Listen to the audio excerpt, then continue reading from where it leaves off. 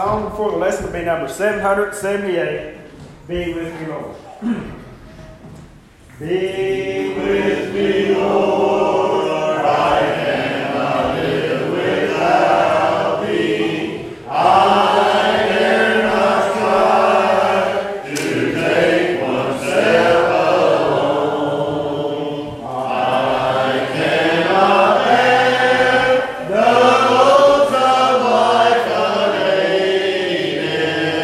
I need thy strength to lean myself upon. Be with me, Lord, when living dangers threaten. If storms arise, you'll burst above my head. If flashing seas leap everywhere about me, they cannot harm or make my heart afraid. Be with me, Lord, no other gift or blessing thou couldst bestow could with this one compare. A constant sense of thy abiding presence, where'er I am, to feel that thou art near. Be with me, Lord, when loneliness o'ertakes me, when I'm asleep amid the fires of pain. And when shall come the hour of my departure for worlds unknown, O Lord, be with me then.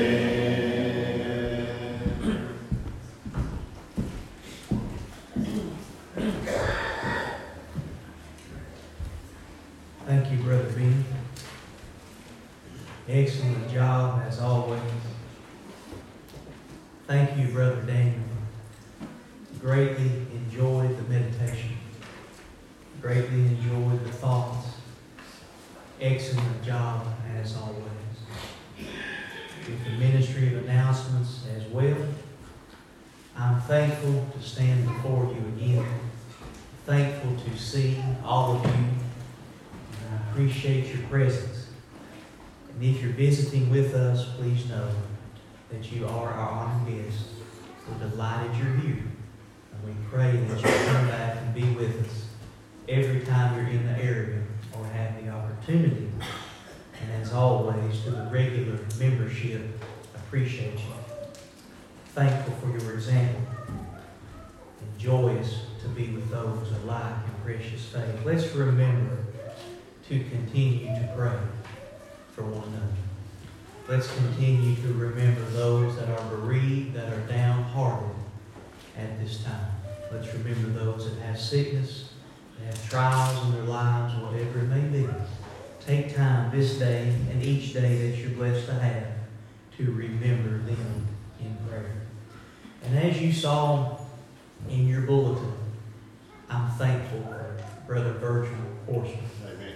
I'm thankful for all his years of service, for his dedication and his example. I want you to see that I preach out of this Bible 9 out of 10 times, and it doesn't say Brent Baker on it. It says Virgil Horseman on it. It's his Bible that I carry. He gave that to me years ago. Virgil is one of the biggest reasons that I came to the Stanford Church of Christ. He came down to Mount Zion down home, and he invited me through Brother Brown to come up and speak. And I got to meet him and many of you and others, and everyone is overly special to me. But Brother Horseman meant a lot. And I'm thankful that He did invite me. That started me on this journey and on this path to be with you all. And I just can't tell you how appreciative I am of that and what an impact that He's had on my life. And I want you to know that Brother Horseman doesn't say a whole lot. And he's had that kind of impact on my life with just a few words, but just being around him and how he carries himself and how he delivered a message or his prayer, his song leading, his a sermon that he gave or his meditation around the Lord's table. I just can't say enough good things about Mr. and Miss Horseman. Remember to pray for him, and I just wanted to recognize him and that family and say thank you for what they mean unto me. I would invite you, please, to open with me to the book of Genesis. Now, it's going to be easy for you to find this morning. That's in the very front of your Bible. Chapter 25 and verse 8. Genesis chapter 25 and verse 8. Some folks say that I don't believe in the Old Testament. I get accused of that a lot of times. And you'll find out that's not true. I'm going to share with you a whole lot of scriptures from the Old Testament this morning. This is a two-part sermon, and I have taught it before. It'll be familiar to you, but I thought that it would be appropriate, maybe even beneficial, to touch on this topic again. So I want to preach on it again, and it'll take me more than one sermon to do it, where we can really take the time to park and dissect and look at these scriptures and really learn what they have to say unto us. I want to talk to you about personal recognition in heaven. That's what I want to talk to you about. We want to investigate and see what the Bible has to say regarding the question that folks often ask: will we know one another in the hereafter? Will you know me? Will I know you? Will you have characteristics that would identify your personality unto me in the hereafter? Have you ever wondered that? Has anyone ever asked you that question? I've been asked that a lot in my time, especially when we're hurting, especially when we're bereaved, or we find ourselves at the funeral home. Folks want to know, is this the end? Or will I see this loved one, or this church member, or this friend again? Will I know them? I think the Bible has a definite answer. And I think that answer is in the affirmative. I do believe that. I think that answer is in the positive. Believe you will. But let's investigate. This is a significant phrase here in Genesis 25 and verse 8. We're told this: and Abraham gave up the ghost. What does that mean? What's it mean when someone gives up their ghost? Well, he passed away, didn't he? As we would say, he died. And died in a good old age. It's a good thing to grow old. It's a good thing to enjoy your life, to have experiences, and to learn. An old man, and he was full of years. But this is the phrase that's significant. I want you to read the last part of that. What's it say? And he was gathered unto his people. What people? Who is he gathered to? What's it referring to? He was full of years, within a good old age. He died, gave up the ghost, recorded here in Genesis. But that wasn't the end. He was gathered unto his people. I want you to know that this phrase, gathered unto their people, is used several times, namely the first 5 books of the Bible. In reference to Ishmael's death in Genesis 25:17, it is also said and He is gathered unto His people. Regarding the passing of Isaac in Genesis 35 and verse 29, it is also said, some variation, that he was gathered unto his people. When Jacob passed away, in Genesis chapter 49, it is said that he was gathered unto his people. And the same statement is made about both Moses and Aaron. Change microphone. I'm so sorry. I think it's got it. Thank you, Shelby. When people motion to when I'm preaching, I always get worried. Appreciate that.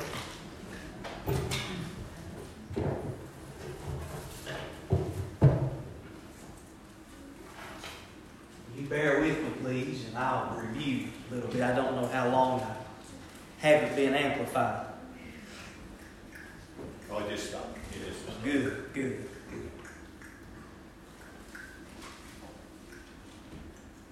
Man.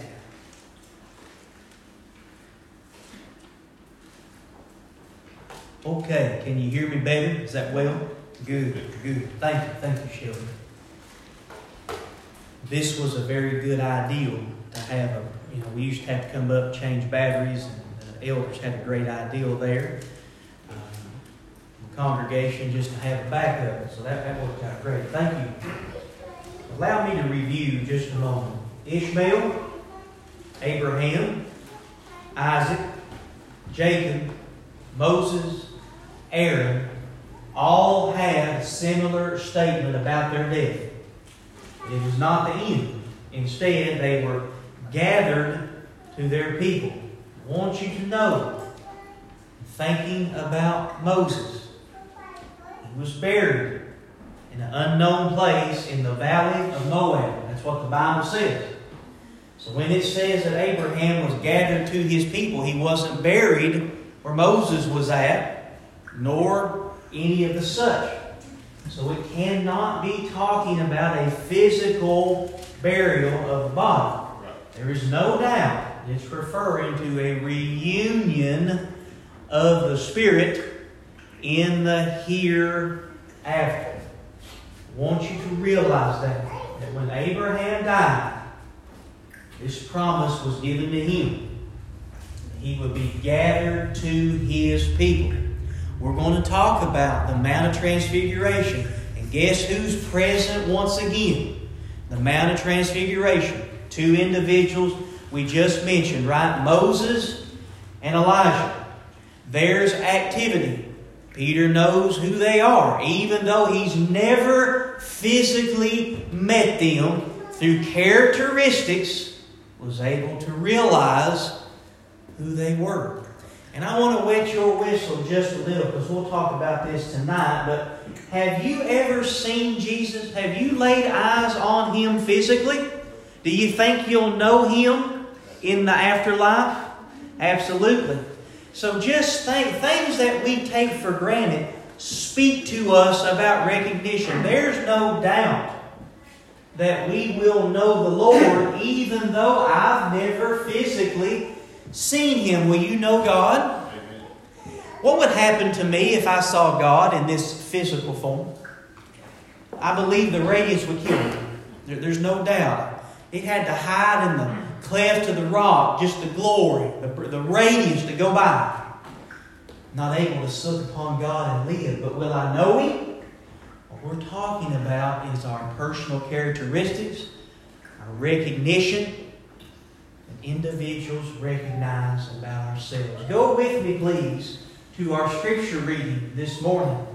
I think this example, and Shelby shared this at the funeral recently, and I thought it was an excellent point to share. So crystal clear in regards to what David had to say. Turn with me to 2 Samuel in your Old Testament, chapter 12 and verse 23, and allow me to set the stage for you just a little as you turn. 2 Samuel 12 and verse 23. We know this, that David had been fasting David had been weeping, and he was waiting to see what would happen to his child by Bathsheba. There's no doubt he was worried, he was upset, he wasn't taking any food. And there were those that were attending to him and were concerned about him at the time. And that makes sense, and we can completely understand. I've had things happen in my life that worried me to the point where I went days without eating and had 5 or 6 pounds fall off of me easily. You can understand the kind of mental state that would have been prevalent at this time. As we know, the child was taken. And individuals were even more so worried about David and what he might do, but he did the exact opposite, right, of what they expected. He got up. What did he do? What's the Bible say? 2 Samuel 12:23. He said, let's just read it, "But now he is dead. Why should I fast?" So he stopped fasting, cleaned himself up, if you will, got up. He said, "Can I bring him back again? I shall go to him, but he shall not return to me." Let's talk about significance again.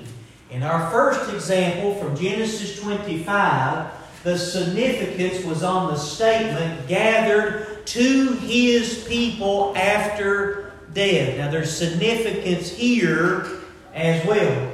What's the significance? The statement, 2 Samuel 12:23, "I shall go to him." This passage can only be understood correctly if David meant that he would know and recognize the child. He saw the child in heaven. There's no doubt. In the paradise of God, David clearly said, "I can't bring him back, but I can go to him." Was that comforting to David? Well, we know it had to be because he got up and he took food. He had been fasting. So this understanding had to mean something to him. The servants were, I would say they were pretty astonished at his behavior. I would venture to say that those that served David were worried about what he might do when he finds out that the child has died. Now, David sinned. There's no doubt. He did something terrible. Have you ever did anything terrible? I sure have. So I can relate to that. There's consequences for sin. And our sin affects others. David wanted to cover his sin, right? I'm going to send him to the front line. After a while, I'm going to have him come home and I'll get everything covered. Folks won't know what I did. David is described. Now this is comforting to me, as I've done plenty of wrong in my time. I'm a sinner saved by grace. David is still referred to as a man after God's own heart, even in what he did. David was a repentant person. And sometimes that's what we have to do. Sometimes we have to say, "I'm sorry. I messed up. I got carried away. It was not the right thing. I accept responsibility. I'll do what you'll have me to do. I want forgiveness. I want to make things right. And I'm going to go on with my life the best I can go on." That's what you have to do. And if folks won't forgive you then, that's not on you. You've done all you can do. That's on them. God will forgive you if you're willing to repent and ask for forgiveness as a Christian. He will. And there's none of us. There's no preacher. There's no elder. There's no deacon. There's no church member that's above that. That can happen to any man or woman. So it's comforting to me to know that David is an example of faith. And he sinned grievously in his life. The child was taken. He was stricken with grief, but he had hope. And he would recognize and see that child once again. If we stop, I've got 8 examples altogether to share with you between 2 lessons. If we stopped right here with just these 2, you could have confidence in just these 2 examples from the Bible. That it would make no sense for David to make such a statement if we will not know our loved ones in the hereafter? I call your attention, please, to Job, the book of Job, chapter 19. And let's read 3 verses. Job 19 and verse 25. I admire the patience of Job, don't you? Those closest to Job said, give it up. Those closest to him said, you've done something. Even his own wife, right? You should curse God and die. What did Job do? I've heard people tell what the Bible teaches about Job and then they leave the last out. That'd be awful. Job was blessed. God restored. He lost a lot because of Satan. Let's make sure of that. It's Satan that goes in and out and accuses. He's an accuser. The evil that happened to Job and that's Satan's fault. God restored to Job and blessed him beyond measure. Let's not leave that out. Some folks leave that out, and that's awful. But let's read in verse 25, chapter 19 of Job. Job says this, for I know that my Redeemer liveth, that he shall stand at the latter day upon the earth. And though after my sin worms destroy this body. Now I want you to pay attention to that statement. Does Job believe that in eternity he's going to have this physical body? He doesn't believe that at all. And this is a prophecy. Okay? So what did he say? He's going to say, in my flesh, I'm going to see God. And is he talking about his physical flesh? He can't be. He previously just said, my skin, worms, I'm going to be buried. I'm going to be in the dirt. I'm going to return to dust. Ecclesiastes 12:7. But the soul, the spirit, goes back to the one who gave it, right? But what are we promised in 1 Corinthians 15? Are we not promised when Jesus comes back and the dead in Christ rise? Are we not promised a glorious body? A new tabernacle, not made with men's hands. This earthly one will be dissolved. That's 2 Corinthians 5. Job understood that. He agreed. Here's what he said. This skin will be destroyed, yet in my flesh I shall see God. Now notice verse 27, because this is the significance. Whom I shall see for myself. In this glorious body, he's going to be able to see. Did you notice that? I'm going to see. Mine eyes shall behold, and not another, and my reins be consumed within me.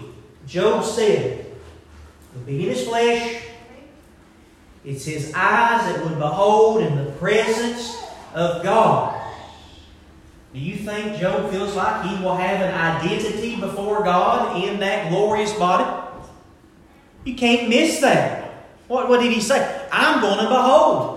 He's going to understand. And it's not going to be another. It's not going to be someone doing it for me. It's me. And it's not going to be in this fleshly body. That went back to the dirt, to the worms.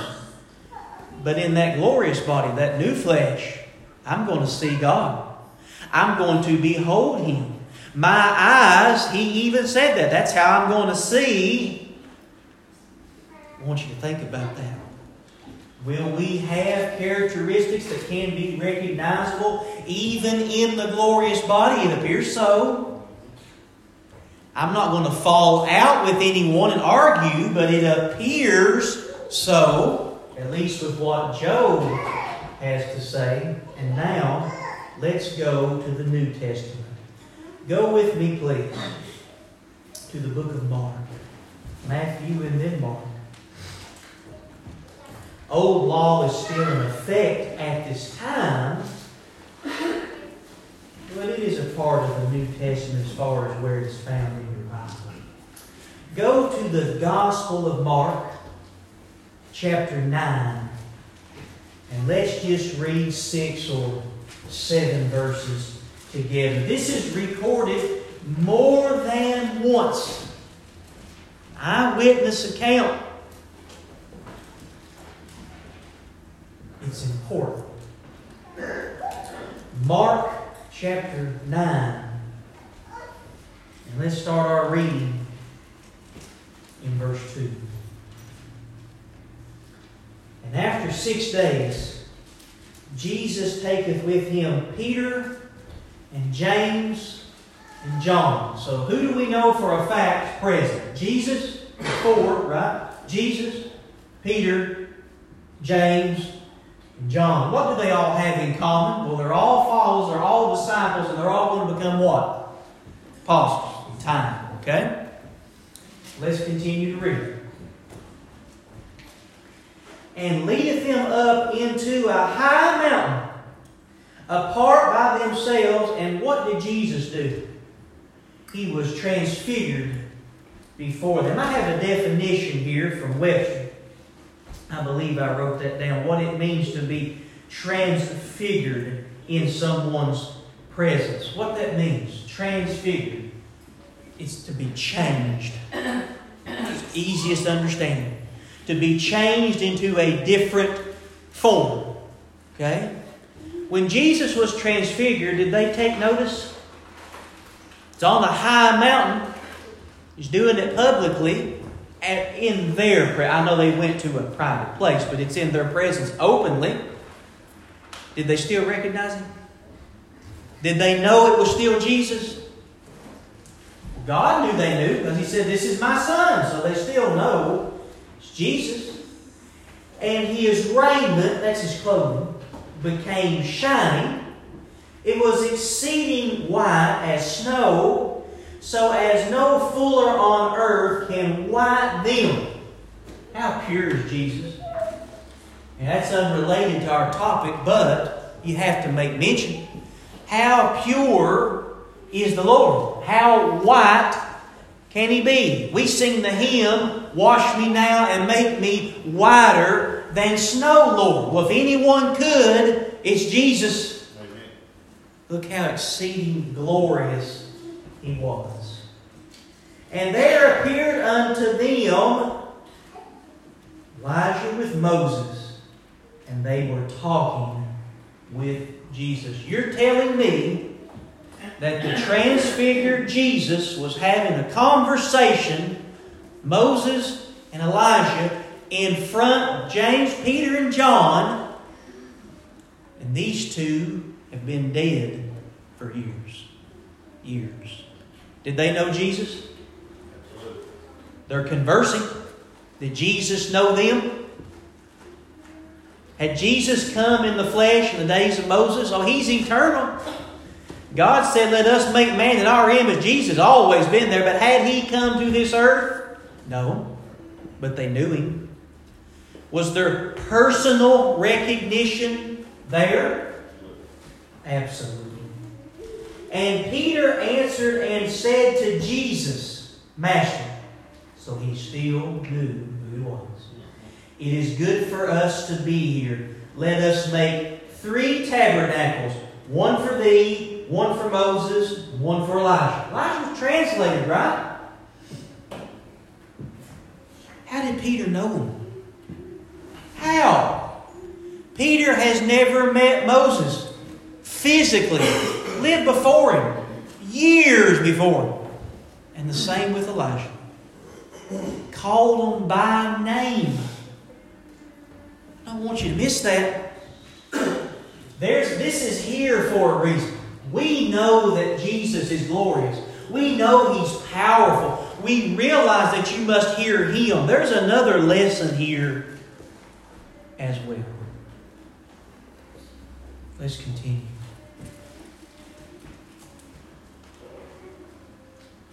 For He was not what to say, for they were sore afraid.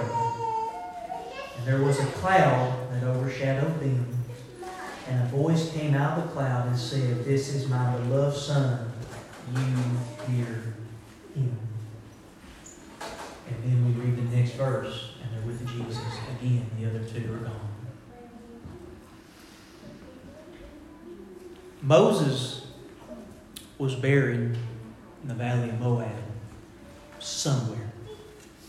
He's not in his physical body there. Elijah, again, had been gone as we would understand it for years.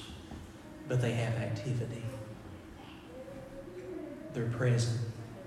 They're conversing. And Peter, who is normally bold, speaks. Did you notice it said Peter answered? I don't remember Jesus ever asking him a question. He was terrified and he said something to Jesus, who he still recognized, who was transfigured as well. What's the lesson? These individuals knew one another. Peter was able to know individuals, who they were, call them by name, that he had never met. Was he more of a man than you are? Or a person? Just like you. He didn't accept worship. He said, get up. We've had 4 examples. All 4 examples agree. And we have New Testament examples as well beyond the book of Acts, and we're going to study them tonight. In the book of Revelation, I'll leave you this thought. We'll pick back up tonight on this. In the book of Revelation, chapter 6, verses 9 and 10, you have a picture. Now, I do understand that the book of Revelation is a highly figurative writing. But we can notice some things. In Revelation 6, verses 9 and 10, there are individuals in the presence of God that have been martyred for their faith in Christ. Treated horribly. And what does it say they're doing? We're going to read it tonight. I want to encourage you to take a look at this afternoon, if you can, those 2 verses. Revelation 6, 9 and 10. They're crying out. They remember what happened. Lord, when will you avenge us? When are you going to do it? They have personality. They still know what happened to them. And they're looking for justice. Do I believe that there are physical bones? No, I do not. But is there a lesson there? Absolutely. It agrees. If we read the account of the rich man and Lazarus, who did the rich man think about? He said, how many brothers do I have? Was it 5? Send someone to them. Tell them, warn them not to come here where I'm at. He conversed. The account here in Revelation has the same understanding. They're talking and remember. The Bible doesn't say us knowing anything from death forward, but it indicates that individuals remember things before Jesus comes back. Now, I want you to know when Jesus comes back and you go to heaven, He is wiping away all tears. You don't worry about that. But at this time, while He tarries, we have example of those remembering their life. In heaven, there's no tear, there's no sorrow. Those things are gone. I think we stop here. We built a pretty adequate case. But there's recognition after death. We still got Philippians to look at. We still got Colossians. We still got 1 Thessalonians. And some more of Revelation. Philemon, if we wanted to. I want to leave you with this thought. I want you to remember, we're going to talk about it tonight, but last Sunday night, we talked about the Apostle Paul. In the presence of God, I will glory about you. But he won't know you? How's he going to glory? Paul said, you're my glory. This is taught in 2 Corinthians as well. He said this to the Corinthians and also to the Thessalonians. You're my glory. We jokingly say, I said it to Deb recently, how many stars will you have in your crown? You've heard folks say that. How many folks have you won to Jesus and get you a star in your crown? Well, I'm kidding on that, of course. But Paul did say that every person that's been faithful and obedient to the gospel is glorious to me. And I'm following Christ. You exemplify me as I exemplify Christ. So all glory to Christ, but still, I love you. And in the presence of God, I'm going to celebrate that you're there too. Does he know him? Does he think he'll know him? Why would he write that? Why would the Holy Spirit allow Paul to write something that is not true or doesn't make sense? But if he does know you, it makes complete sense. If I do make it and you're there, that's going to be a joy. And we're going to spend an eternity together when Jesus comes in the clouds of the air. And we're going to know Jesus. That's the clincher right there. That's right. I've never seen Jesus, but I know Him from His Word. I know the characteristics. I know what it says about Him. And I don't have to behold Him physically. When He comes, I'll know Him. And in heaven, I'll know Him. And we'll know the Spirit. And we'll know God. There is no doubt. And you know that by the characteristics that exemplify them. The same about us. Same about us. I've heard of individuals being in gruesome accidents where their face and their body was mangled, but folks still know them because they know their personality. They know the voice. They know their demeanor. And they say, he may look different. He may be in a different form, but that is my brother. That's my family. I still know them by the recognition of their personality. And that's what we're talking about. So take comfort that this whole world is not the end of sin, strife, and doubt, and disappointment that we all deal with. And those that have gone on before, you will see them again that are in Christ. And you will know them. The Bible has given us enough to have confidence. Like I said, I'm not going to fall out with someone over it. But we have enough examples to have confidence. And we must be prepared and ready. That's what the Bible's crucially clear about, is that none of this matters at all if you are outside of Christ when you depart this life. That's what's crystal clear. You must be located in Christ. And you must be added to the church. And we do that simply by responding to Him through faith and grace from His Word. Would you believe it? And would you respond to it by repentance, confession of faith, and burial in the watery grave of baptism into Christ, to be risen to walk in a newness of life? Brother Shelby, Sister Wilma, you cannot rise out of the sprinkle. May I say, we talked about that in Bible study, that some say we could sprinkle, or you can't rise out of that. You rise to walk in a newness of life when you are immersed bodily. Just like Jesus was buried. Dirt was not just poured on Him. He was buried and He resurrected. And when we are baptized, Romans 6 says we're buried. And just like Christ, His power, we are raised. That takes much water. And we walk in a newness of life. Born again of both water and Spirit. Not of something that is corruptible, but the incorruptible seed that can never perish, which is the Word of God. And no matter what the topic is, if it's salvation, if it's personal recognition, if it's faithfulness, if it's the body of Christ, the Bible gives us the answer. And it's up to us to follow it. I fall short. We all do. But we're striving to follow it to the best of our ability. If you have a need to respond for your soul's salvation, please know it would be our joy. It would bring us tremendous happiness to assist you. And if you've obeyed those blessed commands and you are present and you have a need to render, to come back to the straight and narrow way, we want to assist you. If you just desire the prayers of Christian people on your behalf, if that's your desire, we're ready to honor that as well.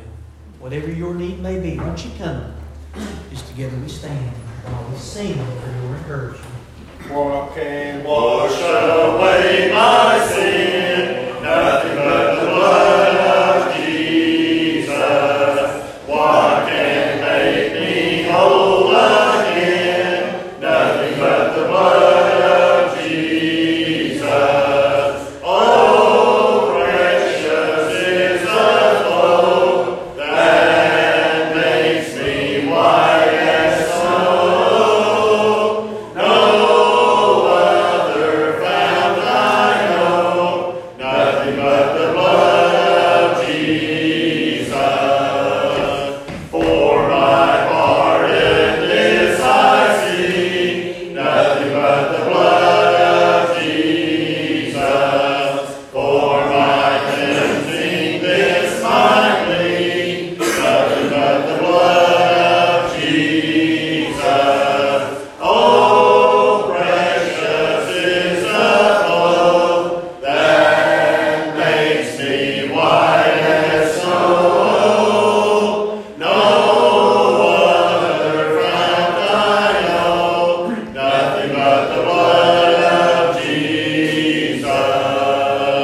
Nothing can for sin atone, nothing but the blood of Jesus. Not a good that I have done, nothing but the blood of Jesus. Oh, precious is the flow that makes me white as snow. No other fount I know, nothing but the blood of Jesus.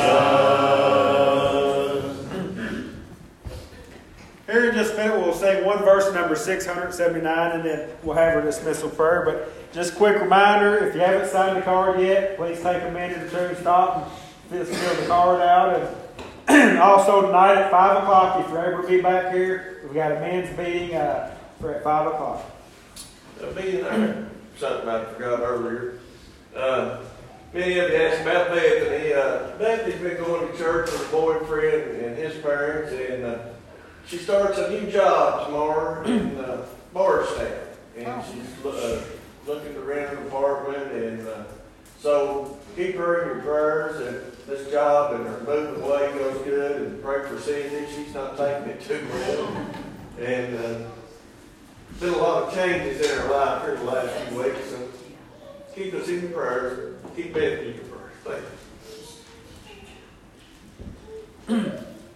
Number 679, first verse.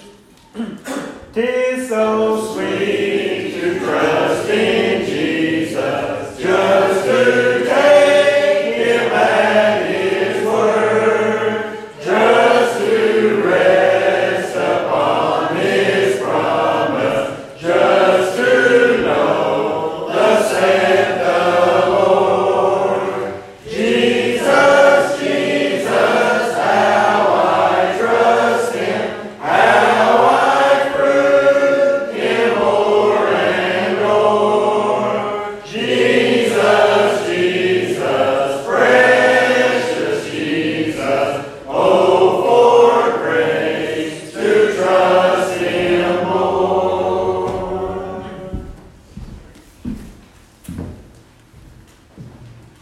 Let's pray, please. Father, thank you for this wonderful day. Thank you for bringing us all together. Thanks for Daniel, Ben, Brent, and all who serves in this worship service. Father, be with Kevin, Cindy, Bethany moving, and all the different things. Be with Jamie. Be with Josh tomorrow in his procedure. Father, be with all of us that love Gene and Desi. We hate they're gone, but life goes on. Be with Jill and taking care of Ron and Joyce, and be with Joyce, get her feeling better. In Jesus' name I pray. Amen. Amen.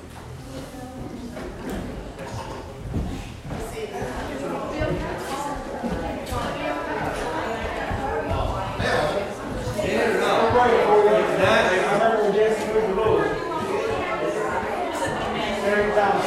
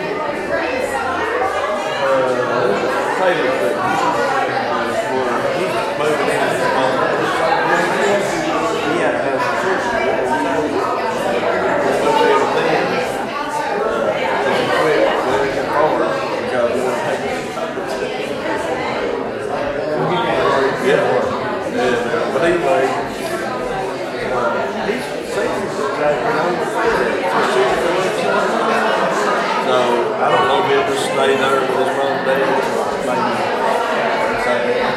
You know what? It'll be that way FedEx, so a lot of people take Oh, a job yeah. and you go, It's gonna be. everywhere. Oh, well. Hey.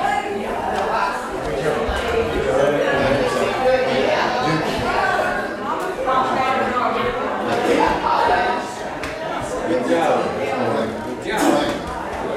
Have a good afternoon. I'll see you about 9.